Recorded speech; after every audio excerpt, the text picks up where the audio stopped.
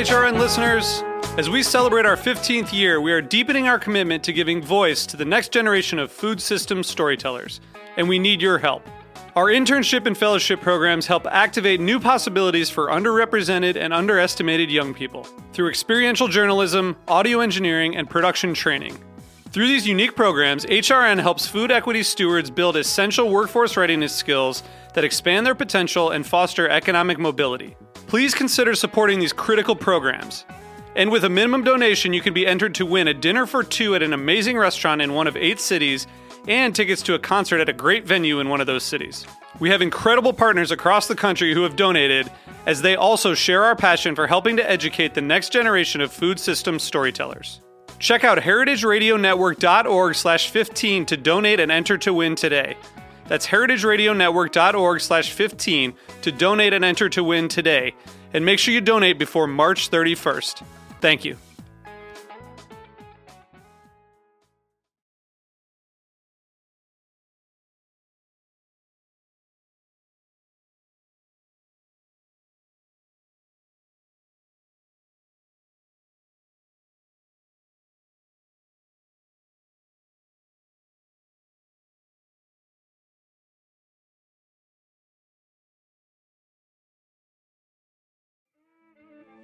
On behalf of everybody at heritageradionetwork.com, we'd like to send a special thank you to the Hearst Ranch, our biggest supporter and longest-running sponsor since we first started in 2009. Hearst Ranch is the nation's largest single-source supplier of free-range, all-natural, grass-fed, and grass-finished beef. Since 1865, the Hearst family has raised cattle on the rich, sustainable native grasslands of the Central California coast. The result is beef with extraordinary flavor that's as memorable and natural as the surrounding landscape. For more information, visit www.hearstranch.com.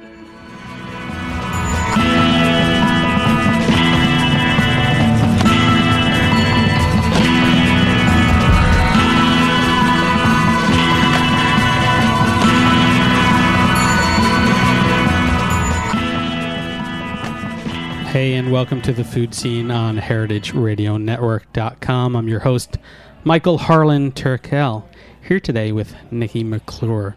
And we're actually going to start today's show by a little reading of To Market to Market, put out by Abrams, books for young readers. So, and it's not just a children's book; it's for all people aware and concerned about where their food comes from and a specific lifestyle about supporting sustainable agriculture.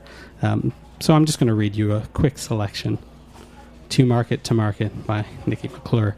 Today is market day. The farmers load their trucks with carrots and squashes, pears and mushrooms, fennel and chard. We find our basket, and we make a list of the food we need. The bakers warm their hands as they unload cookies and cakes, breads and scones. We put on our coats and scarves and walk and run and race down the hill. Today is market day. We hear the bell ringing. Everyone is gathering. The whole town is here. I should have you read it. You're here in New York, yeah, reading all your books. But I wanted to give you a quick little break. Thanks. It's a tremendous book. Thank you. You know, both in its prose, but especially in its pictures. You are a paper cut artist. Can you explain a little bit of what that definition is? Sure. What I do to make my images is I take a piece of black paper and I draw on it with a pencil, just a normal pencil. And then I take an X-Acto knife, the number 11 Gripster model. If you're Are you out there. Sponsored? Yeah. I should be. I really should be. Yeah. Though the X-Acto is only my second knife I've ever had in the 15 years I've been doing this. Wow. So they make quality products, the X-Acto Yeah. Corporation. The ad will run at the break. And then I start cutting with the knife. And first, I usually tackle the thing I'm scared of the most, because then if I mess it up, then I got that out of the way, Yeah. and I can just continue on with the picture. Well, are those the larger details or the more intricate things? The more intricate, mostly people's faces or hands. Faces, because, you know, when we make a nose wrong as an artist, you know, people recognize that right away. Oh, that's not that person. So in some ways, for a long time, I mainly did a lot of birds, because if you make a bird's beak wrong, only that robin's mother would know that is not a robin, sure or even a thrush. 100 angry bird letters. Yes, I did. You know, luckily, they only tweet. Yeah. And So the face will usually come first. And, with it, I don't have a chance to erase because I'm drawing with a knife, basically. So people always ask me, like, what happens if you make a mistake? And I just tell them that's why I'm doing it this way, is for those mistakes, because those pictures where I've messed up end up sometimes being my favorite pictures because I've messed them up. So then I'm free to try all those things I would have been scared to try because I might mess up. But I already did that. Yeah. So they become a lot more abstract, even as much as abstract as my art can be. So I'm not afraid about making mistakes. It's kind of why I'm doing it. Yeah. No, I mean, it's such a beautiful temporal nature about making art. Yeah. And everything remains connected, too. And that sort of, a lot of my work features or examines the interdependence of all living creatures in this universe even. And so to have that work actually exist that way as well, the physical work, is something I've just recently become aware of, oh, wow. Yeah, this fits in with my big picture idea. Yeah. So no, it does. I mean, you definitely draw by mantra, which is an amazing thing. Yeah, it's very meditative for me, though. Yeah. My husband, he's a woodworker, so my son says, "Oh yeah, my dad, he works with wood," and my mom, she works with paper. She does paperwork. The lesser wood. But paperwork. Yeah, but I mean, you're taking a single piece of paper, correct? Yes, it's just one piece of paper. Now, with more traditional methods of the similar style of work, wood block, ukiyo, was it always one piece of whatever the material was? One piece of wood that they were carving? One piece of paper that they were carving? Gosh, I studied natural history. I didn't study art. So sometimes, there are many different traditions of paper cutting throughout the world that I've only when I started, I really was inventing the wheel for myself. It actually is a person who lives in Brooklyn, Taewon Yu. He said, why don't you try cutting out of paper? Because he went to Cooper Union. Oh, yeah. So he studied art, and I was like, oh, okay, I'll try paper cutting. And I did it, and it was really the light bulb moment. But I had never seen it before or heard about it. So only later, there's a Chinese tradition and a Japanese and a Polish, and there's, African and Jewish, and, it's the German scissor cutting. And so it wasn't only until later that I've, and there's many, sometimes people use layers, like a Polish one, or they do a folded cut, like sort of the Mexican style. But mine is probably mostly akin to the Japanese style, where it's not silhouette. I actually cut the features of the face and the expressions of the face and the fingernails and hands. Which is the ukiyo kind of? Yeah. Well, isn't that more like floating world? Yeah, the floating world. I don't want to expose my ignorance too much, but in some ways, maybe my world might seem like a floating world to this urban landscape that I'm in right now, because it's pretty magical and trapped inside, beautiful in Olympia, Washington. Yeah. Well, let's actually talk about that. Your upbringing, where you're from, and how that is a reference point for your work. You were born and raised outside of Olympia, Washington. Yeah, I grew up outside of Seattle, and so I always had mountains and water in my view. And I moved to Olympia all the way back in 1986, 25 years ago, and I planted apple trees, and now I'm there.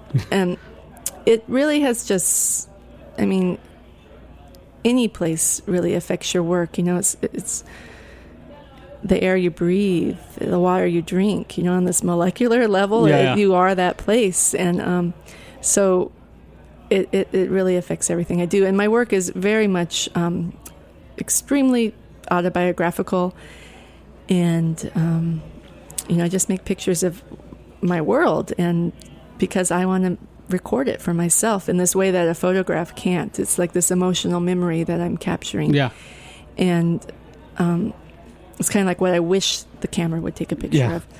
Well, so it's funny you mention that, because I myself am a photographer. Oh, right, yeah. And I do not take offense to that at all, because I see what you do as more of a slow art, like slow food in the sense. Because not only are you intentionally making these specific cuts, but how much time do you spend on a single, would you consider it a print? No, it's a paper cut. A single paper cut. Yeah. Though it's interesting when people see my original artworks, oftentimes they think it's woodcut because it's very subtle, the 3D quality of it. And they're almost like little paper carvings. Mm-hmm. So I usually give myself about a week. So that's maybe quicker than people think. It's because I'm really impatient. And one of the reasons why I do paper cuts is I was doing linoleum carving, but then you have to have everything flip-flopped. You have to work in reverse, and then you have to print it to actually see. And then the thing that you carved and labored, nobody ever sees. It's not like I actually sell my original work. So in some ways, not too many people actually see the original work because I mostly show at the barber shop in Olympia, Washington. Every first Friday of October, you can come to the barber shop in Olympia, Washington and see my artwork. That's awesome. So nobody really sees the original. Oh, but I do have there's going to be a 15-year retrospective of my work this summer in Portland, Oregon. Oh, excellent. At the Museum of Contemporary Craft. So you can see my very first paper cut ever. Yeah. What was it? It was a picture of an apple falling from a tree based on a walking down to my studio. There was this apple tree, and I just gathered apples from it. And Abrams, who put out To Market, will be putting that book out that I made. It's called Apple, and it'll be out in fall of 2012. And it has the first page is the very first paper cut I ever made. That's awesome. It looks like I chewed it, but it's really sweet and charming. It's very Newton of you, too, realizing that there is gravity to yourself and your work. Oh, God, I never thought of that. And that's like one of my favorite pictures I've ever made is called Gravity as well. Thanks. You're welcome. Yeah. It's a terrible segue, but using Newton to go back into science, you didn't go formally to art school for this. Oh, no. No, I was stupid. I had to wake up early and go to 8 o'clock lecture and study science while all my art friends got to sleep in. Yeah. But I still had to go to the punk rock shows at night and get up at 8. So I studied science because I always wanted to be an artist, and I always told people I was going to be artists, but it was being akin to wanting to be a princess when I was really little. Yeah. I never met an artist. It was this fantasy. Yeah. And so that's one of the reasons I actually do travel now and talk to children is because there's another Nikki somewhere there. Yeah. And I want to tell her that it's okay to be an artist and it's possible to be an artist. So I studied science because I thought, can't be an artist. I'll be something practical, like a marine biologist. And because I went on this one cruise where they projected plankton on the wall. Yeah.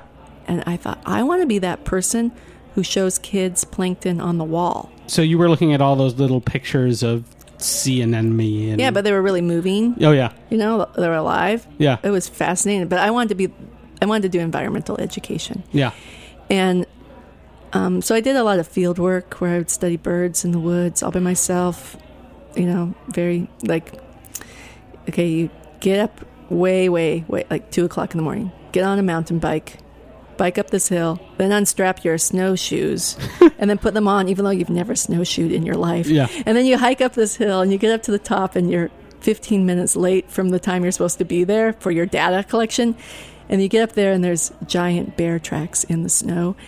And you have a radio that only goes 2 miles, and there's nothing except that bear within 2 miles. So I realized that wasn't the life for me. So I decided I would probably have a greater effect using pictures to tell an environmental story. And that's what I've been doing subversively. You thought they were just pictures to put in your kitchen. Yeah. But I'm trying to tell you something. Yeah. No, I don't think it's subversive at all. It shows, true intention, but so kind-heartedly and so open, and so giving that it's not lectured. It's not heavy-handed at all. Yeah. I don't want to be the person with that finger shaking it at you. Get your act together, people. Yeah. But I want you to just say, we can get our act together. Let's get our act together. Yeah. All right. But at first you were doing scientific or technical drawings. And then how did you transition? Because I was reading that when you were doing some drawings on linoleum for a wetlands thing, that you were actually right next to K Studios, and that joined you into those forces. Right, that's true. I made my last project at school was doing linoleum cuts of a wetland book, and it just was. I realized then that I can make books, and I'm really good at making books. I like this. I like all the aspects of bookmaking, from the Pantone ink color to the paper, like what kind of paper it is, and the book cover, and all these aspects. And so here I was also with these people that were making their own creative universe and their own creative economy, and seeing that it was possible to be self-employed doing your dream. So I was right next door to Calvin Johnson, who started a record label in his bedroom making cassette tapes, and Stella Mars, who traveled around the country with a suitcase cutting up old National Geographics and making postcards long before any of you other people thought of it. And so I saw these people able to support themselves, and totally without compromising ever. What was the music scene, and who were the bands that were involved in K Records Kill Rock Stars? Well, there was Beat Happening, which is Calvin's band. There was, lots and lots of bands, everything from like Bikini Kill to later Slater Kinney, but also during this whole time there was Nirvana. I lived in the same house. I could hear him practicing his guitar on the other side of my wall. You lived in the same house as Kurt. Yeah. So I mean, it just was not really seething. It was just vibrating with song, the town. And so you yourself, as me, here I was a scientist up in these woods, I just started singing to scare away bears. But you just couldn't help but sing out your story at that time, because it really was resonating everywhere. Excellent. We're going to take a quick break and come right back and maybe even get you to do some sung word. No way. You've been listening to The Food Scene on heritageradionetwork.com. We'll be right back.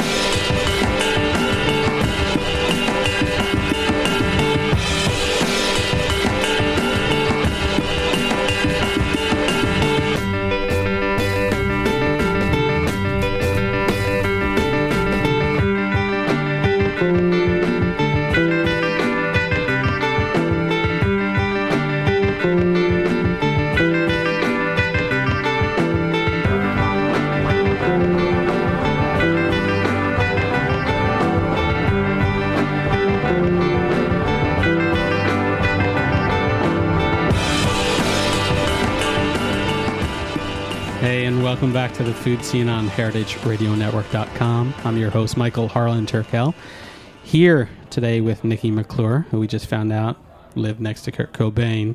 There's more secrets. Don't worry. So many secrets. But it was an interesting time, not just musically, but with the food scene happening in Seattle, too. Pacific Northwest has always kind of been foremost in, what we think of today as farm to table, because it has farms, right? So accessible. We're sitting here at Roberta's in Brooklyn, and there's a rooftop garden planted above us. But we were talking about your trip to New York and seeing the High Line, and whereas you can look outside the window, that sometimes flora and foliage and all that kind of stuff has to be forced into New York, but it was natural to you, and these natural forms that ended up in your work were because they were all around you. Right. And they're also, they're a lot of my work is informed by that education. Even though I didn't do art education, I was doing the science education of natural history. I was learning who lived around me, and that was trees and birds and insects, my neighbors. And so all my work features those creatures in a way that you can identify them. That's an apple tree leaf, not a peach tree leaf. And there's a reason why it's an apple tree leaf and not a peach tree leaf. Whereas I think some illustrators just might be like, it's just a leaf is a leaf. Is a leaf, But so I do have that level of detail in it. And that idea of growing things, my whole yard is edible, just about. Though we do have some foxglove growing in it, which makes me always worried because I just really want it just to be so edible. Yeah. But my son, he really loves foxgloves. So what's edible in your lawn right now? Oh, well, the whole front yard is strawberries with apple trees planted, kind of cover over that with lavender as well. And the strawberries, it was hard to leave. They were just about being ripe. Yeah. Hopefully the squirrel isn't feasting. And then I've planted probably over 30 trees on my regular city lot. Probably 20 of those are fruit-bearing trees. Yeah. And we have raspberries, golden raspberries. I have fava greens growing and garlic and potatoes and tomatoes. Those are I grow tomatoes mostly because I grow the things that are really expensive to buy. Yeah. Because I was about to ask, if you have all this growing, why do you go to the farmer's market? Well, why? Because I go there to, I don't know. Gosh, it's your town hall. Yeah. It's where you go to see people and say, oh yeah, that thing that I need to get you. It's my way of interacting with people. It's my social outlet because I mostly exist in my art cave, and so I get to see people and I barter for a CSA, so I trade art for food. So in some ways, I don't even need to grow anything at all. But it's so important for me spiritually, for myself, and then also I have this 6-year-old son. And for him, just to see him he doesn't even use his hands. He just walks up to the kale, because the kale right now is about 6 feet tall and it's flowering. He'll just walk up and just bite off kale flowers. It's a wonder he doesn't get a bee in his mouth. And he just eats it. And, at night when it's bedtime story, and okay, go to sleep. I'm hungry. Yeah. I'm like, what do you want? I want some kale. So we just can go out and grab him a bouquet of kale and just munch it down. That's mainly why I'm growing food, is that he has this healthy understanding of how sunlight is turned into energy by these plants to turn into energy into your body, and to be conscious of how you're putting that energy into your body and making it quality energy, so you can then have output of quality energy into the world as well. If you're eating crap, you're making crap. If you're eating well, you're going to do good. You're going to make good crap. Yeah, good crap, nice healthy crap. That's what's so lovely. You're talking about both people and process. Your child understanding that there are farmers behind the produce that you eat, right. But that there is process to make those too. And what was so nice about To Market, without beating it over the head, is that you present these people. There's a little over half a dozen chapters, in a sense, or topics. Right. Apple, kale, smoked salmon, honey, blueberry turnovers, napkins, and cheese. But each story is introduced by who does this and how they do it, and then thank you. Right. I really think that last part, the thank you, is really important. But I really, because these people put in so many hours, and then we go and we buy that $3, or maybe it's even more in Brooklyn. Who knows? I'll find out tomorrow how much a head of lettuce is. But, that butterhead lettuce that is no bruised leaf whatsoever. And maybe if you're lucky, maybe there's just the slightest little sprinkling of some soil that falls from it. That is so beautiful that I feel that it's not appreciated enough.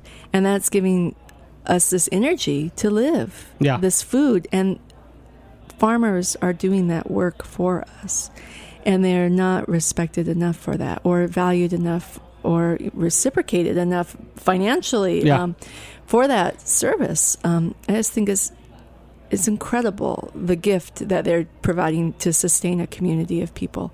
And so I really wanted to have that be prominent, that you need to thank the people that make your food. And the best way to do that is to know the people that make your food. And so part of it, too, the book, I just really wanted that to be the feeling at the end. And in the end, I think we thank all the creatures and the farmers who made this sustenance for us as well. And all sit at a big communal table. And eat the food. And I didn't want it to be like, have it be like ingredients for anything. So there's just a big bowl of kale, and there's the smoked salmon, there's the goat cheese, and there's the apple, and then there's the honey, and they all have the napkins on their lap. Though we had to use the napkin for the blueberry turnover is why there's napkins. I wanted there to show that there's craftspeople too who take care of what they're doing. And so we just sit down and eat this food, and it's a very nutritious, well-balanced meal. That it is. I'm going to try to get all those components and have a similar meal this weekend. But what was also so great, I think like Johnny Appleseed did a disservice in that people think apples are just made by sprinkling a couple apple seeds in the ground. And you talk about scions and grafting and pruning and pinching off the little buds during the summer, so a perfectly ripe, firm apple is produced in the fall. These things that are often, overlooked. Right, or lost. Yeah. Those are how you make an apple tree. If you planted a Fuji apple seed, you would not get a Fuji apple tree. Yeah.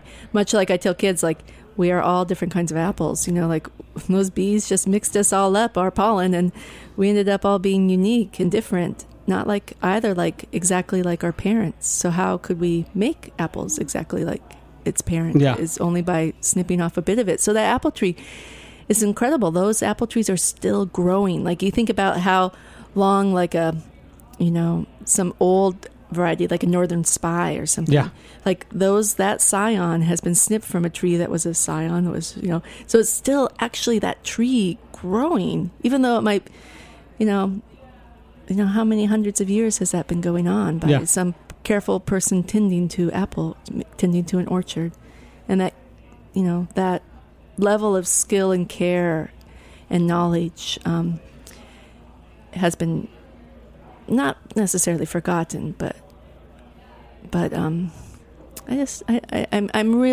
so happy that this, even though this blip of modern agriculture, compared to the length of the world and the length of like human agriculture, this sense of like, let's spray some fertilizer down, let's spray, now the plants are growing too much and the insects want to eat them, let's spread some insecticide, and now we need to get this, that has been existing for such a relatively short period of time, but we really have screwed things up in that short period of time. I'm really I'm excited about the next phase of agriculture, where I'm sitting right now underneath tomato plants growing on a roof in Brooklyn, where I'm seeing shipping containers used to grow food. I'm seeing kids growing food in these urban schoolyard garden projects. The Victory Garden, like, even though it's based on some queer, militaristic notion, yay. Yeah. That's just, I guess seed sales are going, skyrocket, like, yay, all right, recession, like everybody doesn't have enough money, let's grow our own food. Yeah. I think it's great. The only thing that we need to really be watchful for, at least where I am, is urban development is, it just makes my heart break apart when I see soil that's rich, incredible topsoil being paved and put like another big box thing or housing even. Like, why are we doing that to ourselves, Whereas as charming as a rooftop garden is here, it's because there is no other place to put it, because the soil has been eliminated, moved. Right. You guys are in an estuary, right? Yeah. Traditionally, those are really great farming soil. Yeah. Last time I was in Brooklyn, I saw a street being excavated, and underneath, way down below, there was this giant boulder, and it really made me conscious how much of that soil history had been just, eradicated on this level, but it still exists down. But that topsoil is what you need with all those little creatures that we can't even see. Yeah. Magic pixie dust. Well, you point those out actually in the kale part of to market, which was lovely, because kale went from greenhouse to the ryegrass cover to the bugs and bacteria breaking down the ryegrass for food for the plants. Yeah, I got to make a picture of worm poop. Yeah. So if you're really into that type of thing, you should get to market. Yeah. How did you cut worm poop? Oh, it was a little worm poop, Yeah. We've all seen it, Yeah. right? Smoked salmon, having the fish net caught, put into the smoker. Well, actually, put into the saltwater solution first. Yeah. Then put in the smoker. But my favorite part was all the scraps being thrown back as compost. I'm glad you liked that because they almost cut that out of there. But I was like, no, this is really very important. Yeah. And that man, Steve is his name, Sea Blossom Seafoods. He has the most beautiful vegetable garden, and he grows it for his neighbors. He has his own little tiny farm stand, a little table where people can leave as much as they want for that zucchini and that eggplant. And he started out as sharecropping and he had a lettuce farm, and he would bring it to market and sell lettuce for 50 cents a head. This is way back when. And one day it was at the Nisqually River, and there's a Nisqually Indian tribe, and they said, hey, we got all this fish, why don't you go sell it at the market? So it's like, yeah, pile in my truck. And so he drives to the market. He's like, God, I'm going to get some ice and all this stuff. And people say, hey, how much is that fish? How much is that salmon? He's like, $1 a pound. And within 30 minutes, even way back then, $1 a pound was a screaming deal. All the fish was gone. He'd made $500. Oof. And a good day selling lettuce was $50. So he became a fishmonger at that moment. He was pretty smart. Yeah. Sometimes it's all about the numbers. Yeah. He went to school to be a bridge engineer. Yeah. So, numbers. Yeah. It shows that you don't necessarily have to go to school for what you want to do. No. And he is, his salmon is really the best I've ever had. I'm going to have to come out to Pacific Northwest. Everybody, come. These are real people in this book, and this is real food, and it's really good. Napkins, even though not edible, the process that goes into them. Well, you also mentioned that they were necessary for the blueberry turnovers. Right. But the process that goes into it, and who is it, Yuki? Yuki is her name, and she's from Japan, and she does indigo dyeing. So she has these tubs of indigo soup, like they're full of bacteria, and she has to stir them twice a day in the summertime. In the winter, they hibernate. And she really talks of her indigo soup as if it were alive and a creature, and she wants to keep it happy, so she gives it rice wine. And it's just that craft and that art and that skill, and seeing somebody make something, I think is really important. That you don't have to buy a napkin. You can make one, or you could also support somebody's livelihood by their craft. So. Yeah. Don't overlook the craftspeople. No, it's a necessary. A lot of the guests I've had on this show are kind of those cogs, those foundations to better food systems. Mm-hmm. So it's not just the chef that can execute, but it's all the people that have inherently been there supporting and bolstering. Right. I had her make me a set of napkins as part of this book. So I got to write it off. But I made them seasonal, so like a set of for winter of these pine needles. And then we did dandelions, and we did cherry blossoms, and we did mushrooms. Yeah. Do you feel akin to her in, she does batiking, the wax painting? Yeah. Do you feel akin in your arts sometimes? Yeah, and she actually does stencil printing as well. So as I said before, my paper cutting is most alike to a Japanese style, which they had been doing for hundreds of years, to cut stencils to screen print for the indigo dyeing to print their kimono cloth. So we have that connection, and I have several paper cutting friends from Japan. So when they visit, we go and meet Yuki, and she was always asking me, when are you going to have the next party? And so I told her I was going to have a pickle party, and I had enough cucumbers to make pickles, so I'd invite her over to have a pickle party. Awesome. Well, I was actually about to ask, communal dining. You have this cast of characters that you interact with. Do you have them over for meals? Do you invite your neighbors? Do you invite your friends? Yeah. It used to be a little bit more because now I eat earlier than other people because I have a kid. But yeah, I've always had the adopted bachelor who's always, I'm very spontaneous with my dinner invites. I cook, and then 15 minutes before it's ready, I realize I have made 3 times the amount of food, so I start calling people. But we're very, picnic. very spontaneous. Yeah. And what do you make? Is it just big bowls of kale? Yeah, I love kale salad where you cut it up fine and massage a little salt into it, and then just maybe throw in some handful of frozen blueberries and some, whatever you have that, I could eat that all day. Yeah. And then we have a lot of salmon, so we'll just do that with some salt on it. And I mean, I'm very simple, like maybe I would grill asparagus right now. And my son made a fantastic oyster mushroom soup the other day. We found oyster mushrooms in the woods, and he put cream and greens from favas, because we have that growing, and it was just it was divine. Yeah. You're gonna have to put that recipe in your next book. Oh yeah, I wrote it down. Yeah.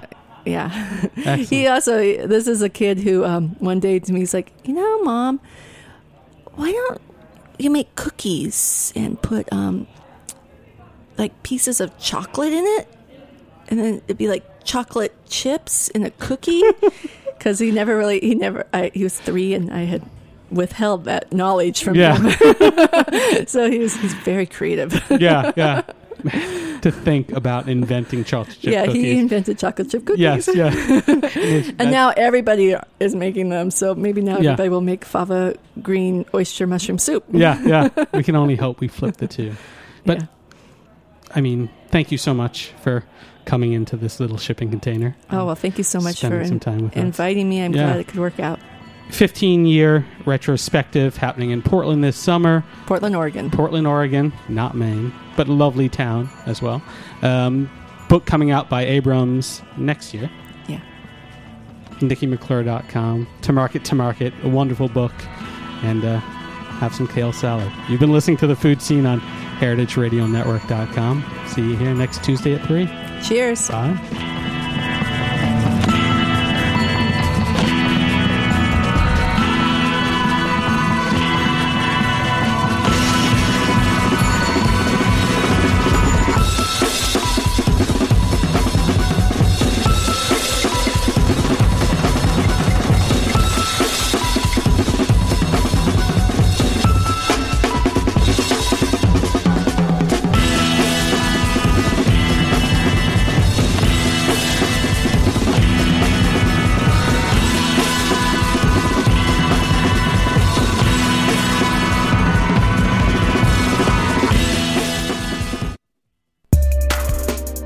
This is Behind the Scenes Food News with Katie Kiefer. A new film is coming out. It's called American Meat. It's a documentary based on the life of Joel Salatin of Polyface Farms. But it also includes footage from conventional livestock agriculture and processing plants. So you do get a bit more of a less biased, shall we say, view of how livestock agriculture works. It makes many of the same arguments, of course, as you would have seen in Food Inc., so there's nothing especially groundbreaking here, but in this case, the producers claim to be free of a quote-unquote agenda. If you didn't get enough information from Food Inc., look for this one. Again, it's called American Meat. The website gives no release date, but you can learn a little bit more by Googling just American Meat. This has been Behind the Scenes Food News with Katie Kiefer. Finger on the Pulse and City Winery are proud to present the Summer Barbecue Blowout Festival, August 6th from noon to 4 p.m. The barbecue is happening at City Winery, located at 155 Varick Street in New York City. Restaurants featured at this event are Empire Mayonnaise, Van Dag, Momofuku Milk Bar, Imperial No. 9, Mile End, Mexicu, Kraft, Dizzy's Club Coca-Cola, The Meatball Shop, and Dos Toros. Providing the soundtrack for the day are Midnight Magic, Computer Magic, New Villager, Punches, Ducky, DJ Autobot, and the Snacky Tune DJ. VIP and general admission tickets are available at citywinery.com. Finger on the Pulse of City Winery would like to thank our sponsors: Heritage Foods USA, New York Magazine, Reka Vodka, Sonar, Smile, Guilt City, Sub-Zero, and Wolf. Please come out and join us for a day of fun, food, and dancing. For more information, go to www.fotpnyc.com.